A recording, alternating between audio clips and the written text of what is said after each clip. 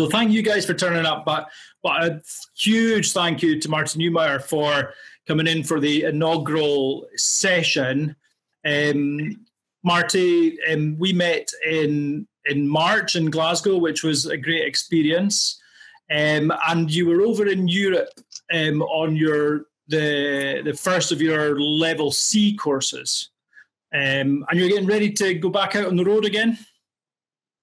Yeah, we've got 5 events scheduled and five level C events. We have three other events, non-level C events, talks, workshops, that sort of thing. So yeah, it's it's a whole European tour.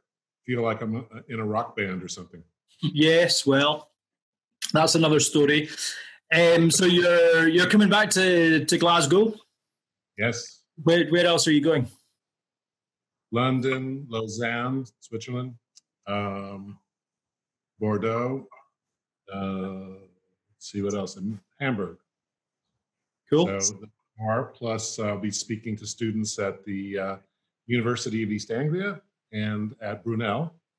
Okay. And in Dublin, I've got a couple of events. So I haven't been. It's great. I haven't been to Dublin in 10 years, and I love Ireland. So I wish I could stay longer and hang out. But then it's back home and writing again. Back to the. Right. Well, maybe you can tell us some more about that. We're intrigued now because a lot of us obviously are fans, followers of your work, and we engaged around Scramble, and maybe you'll be able to tell us, about your passion about bringing brand into the boardroom, and hence level C through this discussion, I think. But hopefully there's going to be some questions if we get through some of the main themes. Some of the guys, maybe people like Chris that are coming along, I've got some specific questions for you. But why don't I get going? And I love the context of this book. It brings it to life for me. I really get drawn into it. But why a novel for this book, Marty? Good question. It just struck me after writing, 6 or 7 books in a fairly straightforward way. Not a normal 300-page book kind of way, but even in a short book, you're basically giving people advice. And it all makes sense if you're a careful writer, but it doesn't give you the feeling of like the experience of doing it in a real situation. And so I think that's what's missing in business books. So I'm experimenting with how to fix that by putting these lessons in context of a story that people can relate to. And then, of course, at the end of the book, you've got all the principles are distilled down into, 30 pages or something. But I think it really helps to see how it works in real life, because it's one thing to understand a principle. It's another thing to make it work with actual people. Yeah. I think we can all relate to that. Yeah. Like that Mike Tyson saying, everybody has a plan until they get punched in the mouth. Mm-hmm. He has a principle, so they bring it into a meeting or put it online and watch everybody trash it. So that was the idea behind it. And there have been other books that have succeeded along these lines, but very few. And I just felt like it was worth a shot. I'm really happy I did. I'm actually ready to do more like this. If this one really gets some traction, I'll go on to the next ones. They're already planned out. I've got 3. Oh, cool. Brilliant. I have to make sure that people actually are getting something from this before I go forward. Mm-hmm. And maybe we can talk about like the publishing and stuff in more detail, but just a quick question on that. Then, is there a figure in mind that you feel, all right, once I've sold X of Scramble, or a period of time, or what's the trigger for that? I would say, yeah, say 10,000 copies in maybe 2 years or 3 years, something like that. That's a hard figure. But if a book doesn't sell more than 10,000 copies, you're not going to have a big enough following for the next one, and it's just going to be a continuing slog. Whereas the other books that I've designed, with the books I'm calling whiteboard overviews, those sort of have a following already. So I know if I publish another one of those, I'll get probably 10,000 in the first year or two. And of course, we'd all like to sell 1 million of these things. And I have had the lucky experience of my first book selling quite a few. It's been selling 10,000 a year since year one, never stopped. It's just same thing every year, as if there's just endless, readers for this thing. So it's possible. And I've heard of books selling 1 million copies, business books. So it's, that's kind of what you're shooting for. But in branding, it's not a huge audience. I would say it's a niche audience, important niche. And I hope it's more than a niche someday. But at this point, if I wanted to sell books, I'd just write about general business. Techniques.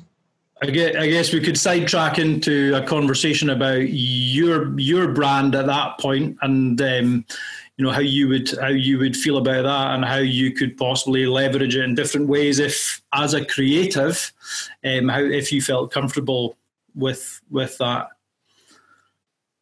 But was there a question there? Because no, I'll leave it, because we'll get sidetracked onto your commercialization and stuff. So let's do that another time, Marty. Let's stick with the book, because that's what we've framed this around, and we've heard a lot about Agile, and and we've maybe read about it in other books or even been on the courses and stuff like that. But this is your Agile strategy, and is that something you've kind of written up, do you think, or where have you got? How did you get to? Right, and there are a lot of books on Agile this and Agile that. Yeah, Scrum and all kinds of stuff, and they're valuable books.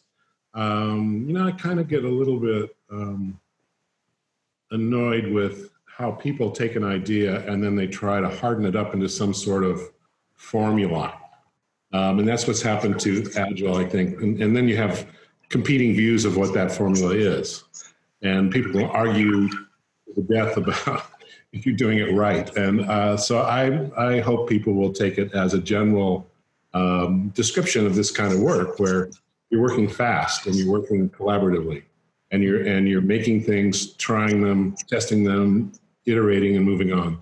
And there's a lot of ways you can do that in a group of people. I have my way. I think it's very simple and straightforward and flexible. So I'm happy to share that. But I'm not tagging my book onto any known Agile formula. So it's just a way for me describing a new process that's fast and collaborative. Mm-hmm. And is it what you've learned as a consultant? Because you've not been an author all your life. That's how many of us know you. Is this something that you've learned and built up through your own practice? Yeah, it's just trial and error, doing it. Trying every which way of doing it. I am a designer, so I'm able to design processes pretty easily. I mean, it's not difficult for me. And I'm a writer, so I can write about it. So those are skills that I bring to this. But I've also just done a lot of this work over the years and tried just about every way possible of achieving successful results. And as anybody in a creative or strategic role knows, it's not easy. I mean, especially in large groups of people. So that's the whole thing I've been trying to crack this whole time, is how do I get groups of people to buy in to good ideas? Because usually what happens is designers or teams of designers present work, and a client, probably the leader of the company or the leader of a department, makes a decision based on who knows what. not experience, but just, personal belief or whatever. And the designers, they fight that. And so they try to sell an idea to a client. And then you have tension right away. You have conflict because, the client looks at the designer and says, you have an ulterior motive. I can see it, right? You're pushing something, but I have my piece and I'm the one paying for it. And so you get all this stuff that's irrelevant, getting mixed up into this. And so what I learned over the years is to be more objective, not to try to sell any ideas to anybody, but present them in a way that gives them a fair shot, and try to build in some research, some testing, so that we're talking about real customer viewpoints, right? So the big breakthrough for me was when I was designing software packaging back in the 80s. And this is for stores, people may not remember this, but you bought software in a store. You went and looked at boxes on the shelf and you read them and you scratched your head and, well, I guess this is the one I should buy. So I jumped into that because I thought it was a very interesting challenge to try to sell something as abstract as software in a box. And what I learned is my views on what would sell were really not that successful. It's like some things would sell really well, other things wouldn't. And I certainly didn't think my clients had any special gift for choosing the right designs either. So I just started doing it differently. I just said, look, we're all going to do our best here, and we're going to use as much logic as we can. We'll use the principles and formulas that we believe in, but in the final analysis, we're going to get customers to weigh in on this. They're going to be part of this process. And that was the biggest change in my career, is actually letting customers in on the design of stuff. So, our studio would come up with maybe 70, 80 ideas for a package, little sketches, and we would look at those and narrow those down and make comprehensive and prototype those so the clients could take a look, and we might show a total of 15 ideas over maybe 2 meetings. And we would get it down to 2 or 3 candidates. We would take those to a store and talk to actual customers actually shopping in the real section where the product would be sold. So we call that creating a near life experience. So in other words, they weren't brought to the laboratory to give their opinion. They were actually shopping. They were busy. They were shopping in the category that we were selling in. And we had real conversations with them, with the client right there, usually on the other side of the aisle, listening. We take notes, and after about 4 hours of that, we would know the answer. We would know which idea was the strongest and what needed to change about it. And I would say half the time, me and my people were wrong about what the best design was, and same with the clients. They had actually their batting average was worse. So that whole experience of letting users or audience members be part of the process was huge for me. I learned so much for that. I'm still learning a lot from it. And I'm learning you cannot trust the history of your own profession to give you the answers to any real problems. So, I mean, they give you a repertoire of responses to a problem, but not the answer. So I guess what I'm saying is I learned humility. I think that comes out loud and clear in the 46 Rules of Genius. I think that you get really strong guidance on that, just what you've been saying there. And I guess the team in Scramble, to a certain extent, you've got the Thompson twins in there, and you're like, look, let's get something real. At that point, it's the board that they're taking the concept to, but it looks like it's got to be something that actually would work for the consumer. So you're using the same philosophy there a little bit. Board of directors are the gatekeepers for this. So, and they're the first test case. But yeah, it has to work beyond them. So they're not actually thinking about how do we convince the board. They're thinking, how do we create something that once we get it past the board is actually going to work because our jobs depend on it. So the board is just, that experience that we all have with gatekeepers. Like even if you're an author like I am, or like Maria is, you've got a publisher. Those people are gatekeepers, and before you even get to a publisher, you may need to go through an agent, another gatekeeper. So it's tricky stuff, and this whole thing of how do you get everyone focused on the same end, the same goal, is huge. And the last part of my career has been all devoted to figuring that out and testing it and finding a set of principles that guide you through it. Mm-hmm. And just what you were talking about that, trying to get everyone on the same page.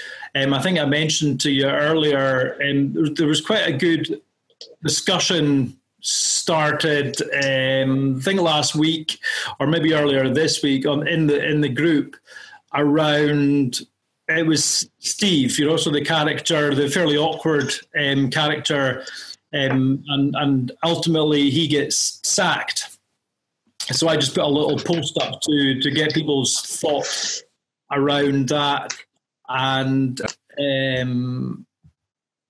we ended up talking about culture. And I was kind of trying to provoke a little bit of a discussion, if you like, asking, should everyone not be on the same page, or actually is Steve quite valuable in a team? Because if we all agree all the time, then we get groupthink. So I don't know what you think about Steve and maybe that kind of culture issue. I agree that you have a nice range of viewpoints in any kind of decision making. I really think that's important. The problem with Steve is he didn't have any viewpoints, except let's do what we did before, harder and stronger, and let's blame some other people for it. Let's force our workers to work harder. Let's just bear down, and sometimes that is the answer. But in this case, the CEO of the company made the observation that, no, we have been bearing down, and it hasn't done any good. So obviously we have to, instead of just trying to break through a wall, we have to go around the wall. We have to figure out another way of doing it. And so he tried to organize all the people in a way that they could, have a voice. And Steve refused to participate. And then, of course, if you read the book, he had some other things going on in which he was actually trying to undermine the process. So he's a little bit different case. But we all have experience working with naysayers, with black hatters, devil's advocates, and there's room for that. But I think they shouldn't use that. It's kind of a powerful position to take, is we've done that before, it's not going to work, it's a stupid idea. I mean, everybody kind of looks up to that because it sounds like realism, but it doesn't help when you're trying to find new ways to get someplace. So, and he wasn't going to play that game. So I don't know if you remember, but the group Cultura led everybody through a 6 hats exercise, which I totally believe is valid and practical, and it always gets great results whenever I've used it. And so what you do is you allow for each kind of thinking, and black hatting is one of those kinds of thinking. But there's also creative thinking, there's hopeful thinking, there's emotional thinking, if you want to call it that. It's tapping your emotions. And so How many people have read this, Six Thinking Hats by Edward de Bono? Anybody? Anybody? No? Okay. It's wonderful. I mean, if you're going to do this, read the book. It's really simple. It's absurdly practical and logical. It's brilliant in that nobody thought of this before until Edward de Bono cracked it. It's memorable because you have the colored hats. So just to summarize for you, if you haven't read it, you divide decision-making into 6 hats. One of it's really 5 because one of them, the blue hat, is the hat of the leader of the brainstorming session. So the leader of the brainstorming session doesn't have a point of view. It just records things and asks questions. So you've really got 5. So the important ones for me are the red hat, which is the hat of emotions, because in any difficult decision-making environment, emotions get in the way. They tend to be hidden from people, and they come out as reasons instead of emotions. So if someone's afraid of doing something, they won't say, I'm really afraid of this direction. They'll say, that'll never work, or I'd rather do it a different way. They'll try to make it logical. And it's just really helpful to say, this is really a scary idea, or this is an exciting idea, or this, I think this is going to require some caution. Those kinds of things are really important to get on the table. So that one's important. The black hat's important. Why is this going to fail? What are the most likely reasons this whole thing is going to fail?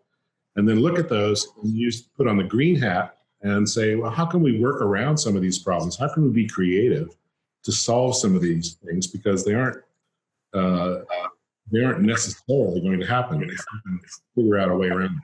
So those 3, I think I use a lot. The yellow hat is the hat of wishful thinking, like hope. Like, oh, wouldn't it be cool if? And the white hat is the one you should use before you start, which is the hat of data, of information. So you need to know as much as you can about the subject before you start. So those are the hats, and you can, as a leader, you can switch people between those hats. Okay, we've done this green hat. Now we need to put on the white hat and assess some of this stuff against what we know about the subject. So let's do some research on it before we come back to this. It's just amazing how fast you can get to some really breakthrough solutions to problems in a group. And the group doesn't have to be brilliant. If you have a big enough group, 20 people, let's say, you're going to get a lot of viewpoints. And even if only by accident, you're going to get some great ones. And so if you know how to lead these brainstorming sessions, you can be a really valuable person in a decision-making setting. So I recommend that. And it's in the book. We cover it in the book. But if you get the 6 Thinking Hats book, I think you'll be happy you did. There's a few people scribbling that down, and you're right. It's name checked in the book, and it leads me on to maybe turn that round on you and say, well, although this is a novel, it's very practical, especially towards the last third of the book or so on. And you lay out your own tools for consultants and those of us that are out in the field consulting. I think, like your other books, actually can take it away and go, right, okay, here's a handbook, I can go and use it. Are you getting any feedback from consultants to say, you know what, I've been using Scramble in that practical way? Are you hearing any feedback like that? I have quite a bit. Most people say I'm using parts of it, and that's fun, I suppose.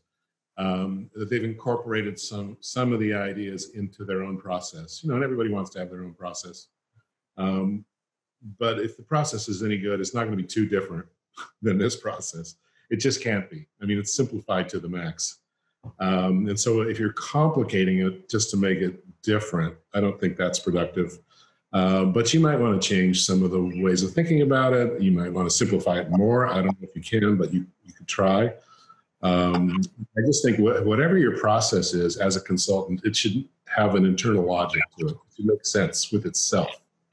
And so that's what I've tried to do with all my work. All the books, if you read them next to each other, side by side, everything dovetails with everything. There's nothing like thrown in there that doesn't work with the other books.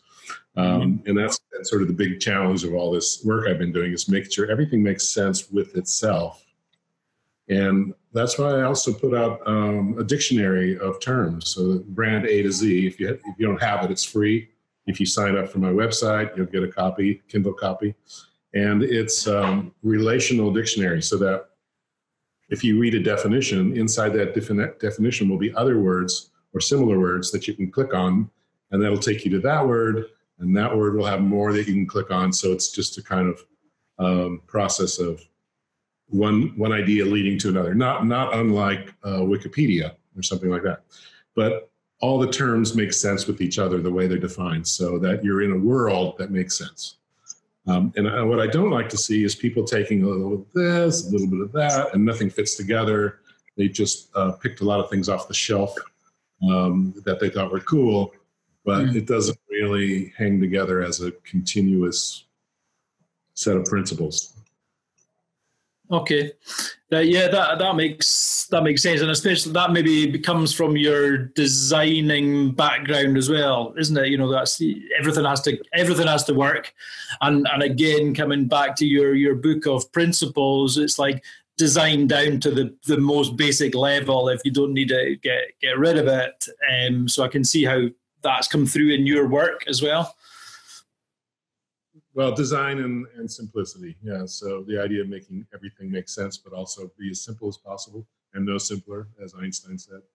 But I don't think there's a big difference between the craft of writing and the craft of design. I think when you're a writer, you're actually designing a verbal product. So I don't know. What do you think, Maria?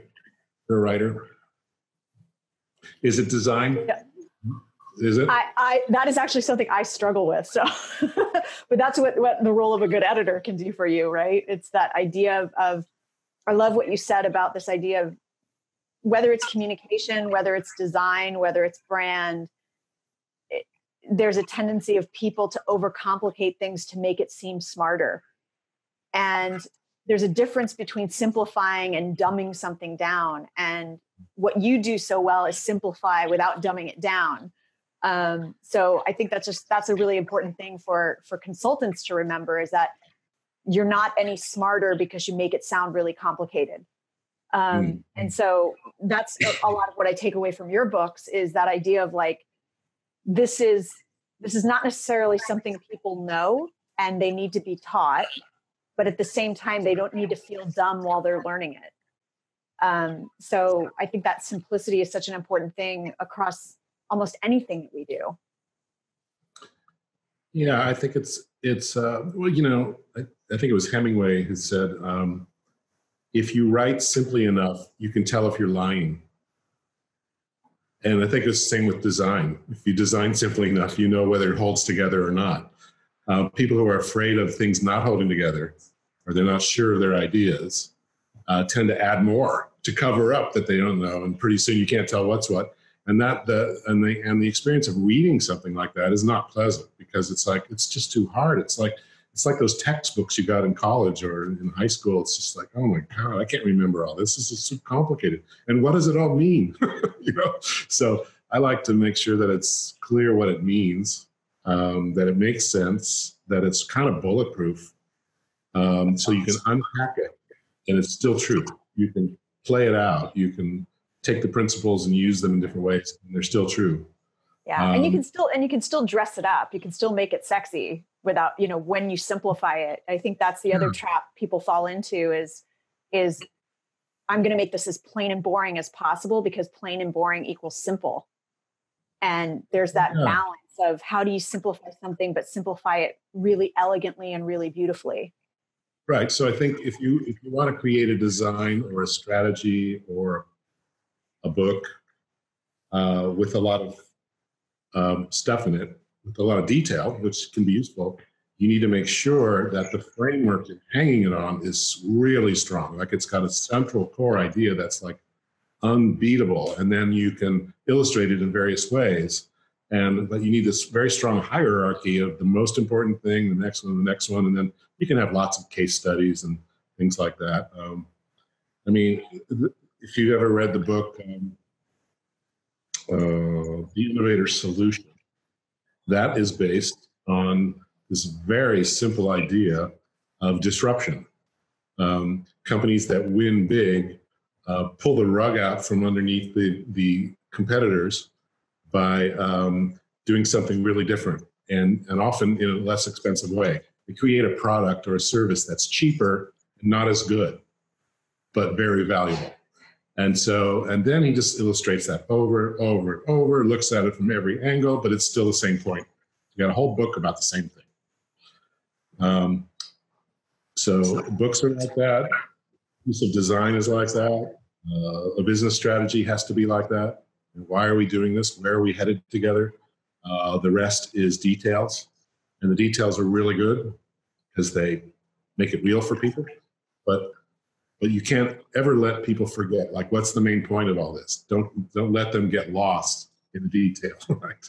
No matter how interesting it is. It's a challenge. Thanks, Maria. I think you put that really nicely and actually summarized some of Marty's strengths for us there. So that was neat. Marty, a couple of questions about the future, and then we'll maybe see if any of the group, if there's questions about Scramble or anything you've said, they can put you questions to you around the level C. Now, I know you see a future for brand managers. How would you like to see that develop? I would like to see people who have a creative soul, if we can say that. People who are able to imagine, prototype, invent, occupy the upper echelons of businesses. So that includes designers, writers, strategists, product managers, leaders of any kind, really, who are visionary, bringing brand to the top of the company. And so my poster child for this is Steve Jobs. Steve Jobs was what I would call a chief brand officer. He was not a chief executive officer in the way that we understand it. He was not taking responsibility for shareholders or finances or any of that. He was leading customers, period. Mm-hmm. And in doing that, he expected employees to do the same thing, right? It's all about the customer. We're going to do what's really cool and not what's easy because customers demanded. And so he had a vision for what customers wanted, obviously, and he was usually pretty right. And that kind of person should be leading a company that depends on innovation. Usually it's not. So Tim Cook is now running Apple, and he isn't that person. And he can make that company run for a long time and keep its head above water and probably make a lot of money, but it's slowly not going to do as well because you don't have anybody fighting for customers, like making it great for customers. So CEOs who are able to do that and designers who are able to do that, marketing people who are able to do that in a way that influences the top of the company, the decision making of the company, are going to be very valuable. And so my level C is a 5-level program where you work course by course up to the 5th level, which qualifies you to be a CEO or a thought leader. Obviously, you have to bring a lot to this. These are only 2-day classes, so it's not like it's not a 4-year program or something. And you have to already have some skills to make this work. But what I'm doing is providing a framework for people so they can get there and have the confidence to take those kind of roles. And it's when I first started talking about chief brand officers, it was 15 years ago. Even I didn't necessarily believe me. I just thought, this seems a little, I know there are no people like this now, so how is this going to happen? I was questioning myself, but at the same time, I knew it had to happen. It just had to. So that's what I'm working on, is like bringing people up through the ranks through my books and so forth leading them to that kind of position where they would have a lot of power over a big brand. Okay, so Level C is designed to bring people up to that level, and it turns out there's a lot of success waiting for people. Okay, so thought leaders are kind of on their own. It's like it depends on how big their platform is and how good they are and what subject area they're working in, all that kind of stuff. CBOs are a little more easy to predict. CBO can make a ton of money, okay, with the right corporation. So we've already seen people from the very first class, not the class that enables you to be CBO, just the first class, immediately change their careers and get that title in smaller companies. So it's not going to be long before they start getting titles in bigger companies. And a client that I was working with in a startup came to me and he said, I've been really thinking about this whole CBO thing and I need one. Our company has a huge future, but we have to have a CBO. Do you know anybody who you could recommend for this position? I said, well, I think maybe what you should do is, find someone who's younger, who's got maybe the basic skill set and will grow into that role. And then you'll pay a reasonable amount for that person. And they'll learn organically. And maybe they can take some of my classes, read my books, and they'll be there. And so he gets back to me in a couple of months and goes, well, we interviewed a lot of people, and none of them I had any faith in. But I did find a guy. He's worked for Nike and, I don't know, NBC or something. Nike for sure. I'm not sure about the other one. He said, he's great. He knows all the stuff. He's read your books. He's got his own ideas. He gets it. We really feel strongly. The only thing is, we're a startup and it's the money. The money's the problem. I have to figure out where I'm going to get it. And I said, oh, wow. Okay. So how much is he asking? He said, he needs between $750,000 and $1 million a year. And I thought, well, that's too much for you. But in my mind, I'm thinking, wow, he's already expecting that amount of money. He's already been doing this kind of work. He just didn't maybe call himself a CBO. As soon as he saw the job title, he went, that's me. Yeah. And now that's what he wants. And so what I told my client is, look, he might be worth that much. He's worked for some big companies. If he's good, he's worth that much, but not for you, right? That's like Procter & Gamble needs somebody like that. Apple could really use somebody like that right now, right? And that's a pretty good figure for that. But what that did is open my mind is that, that's just a starting figure. It's going to go beyond that. When these people are known, when being a CBO is a known thing, it's going to be $1.5 million plus points. I mean, it's going to be huge because it works. I mean, people like Steve Jobs are very valuable people.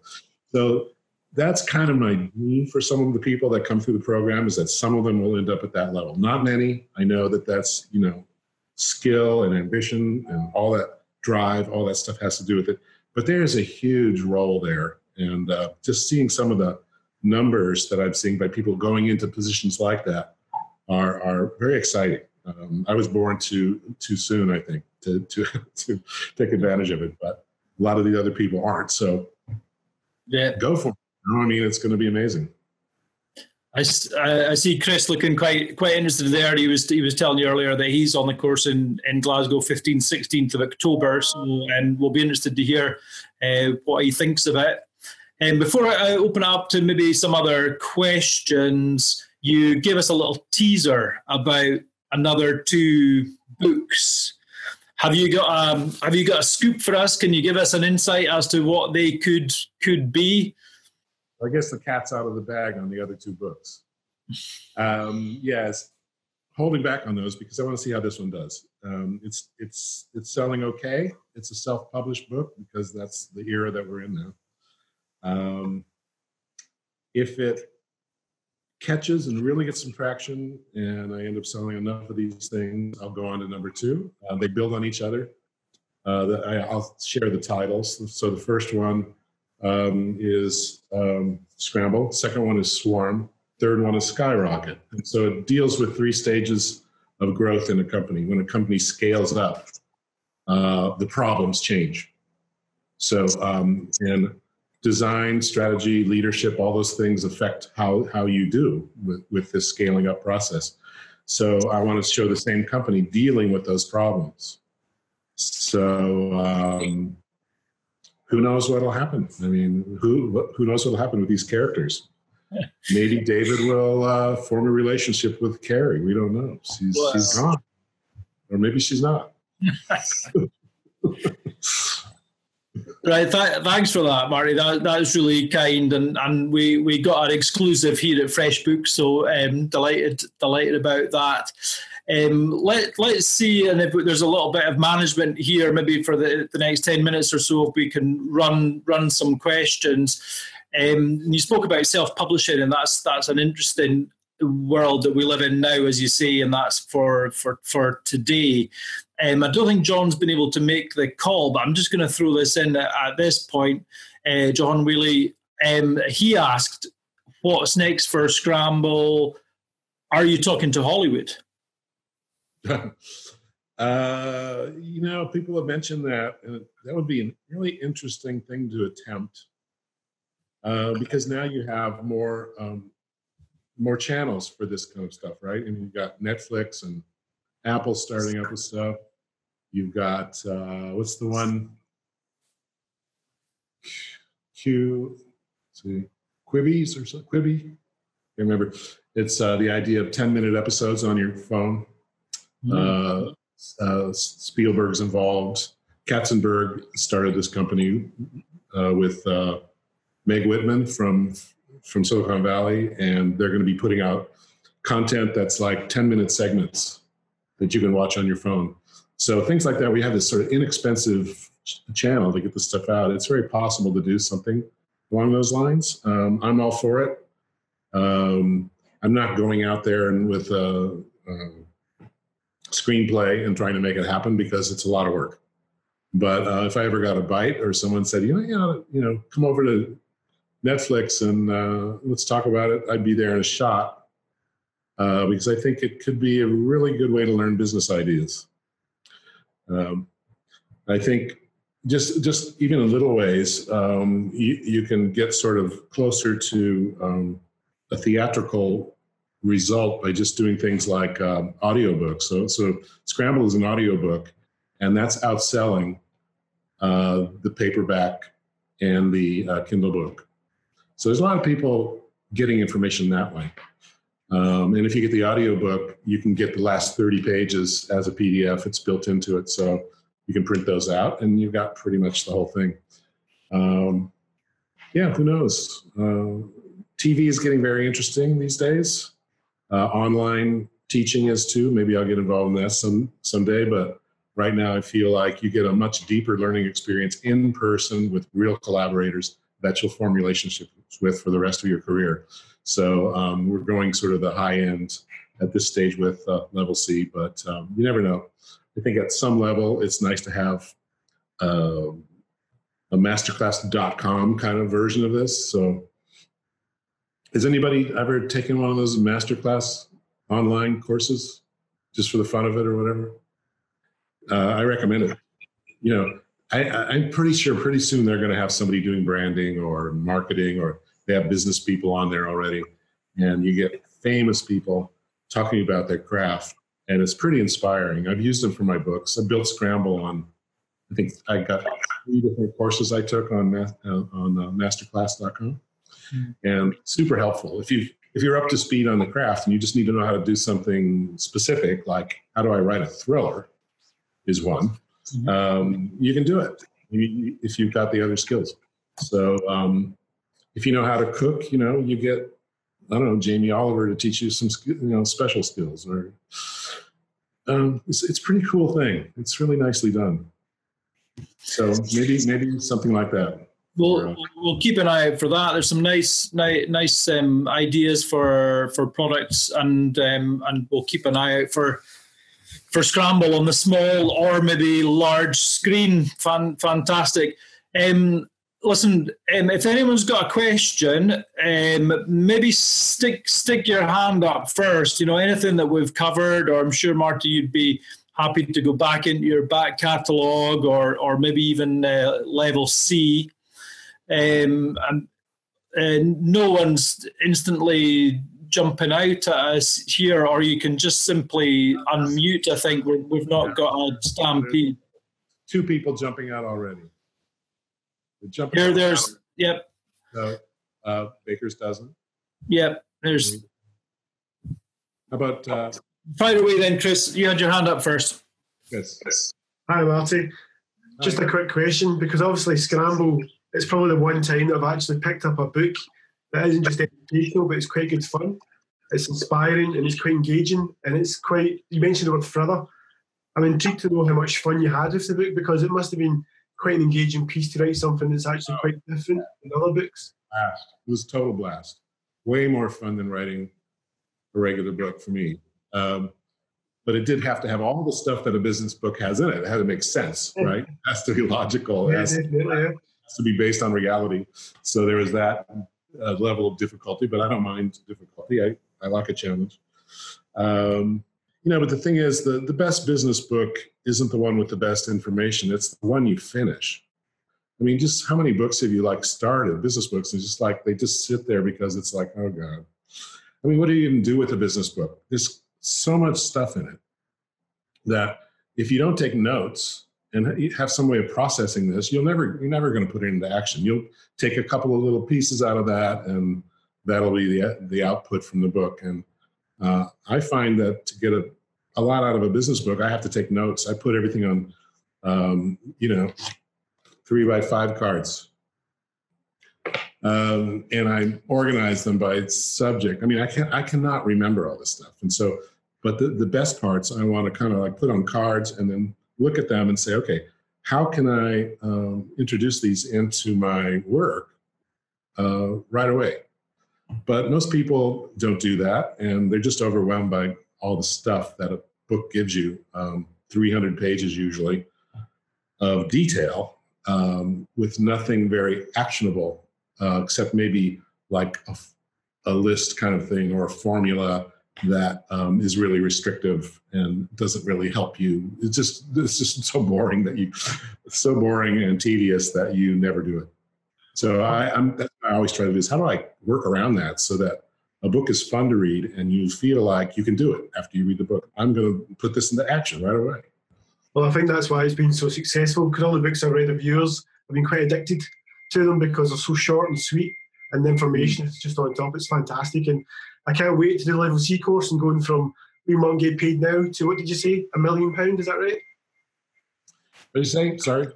I'm looking forward to the level C course, going from what I get paid now to going to £1 million. Yeah, right.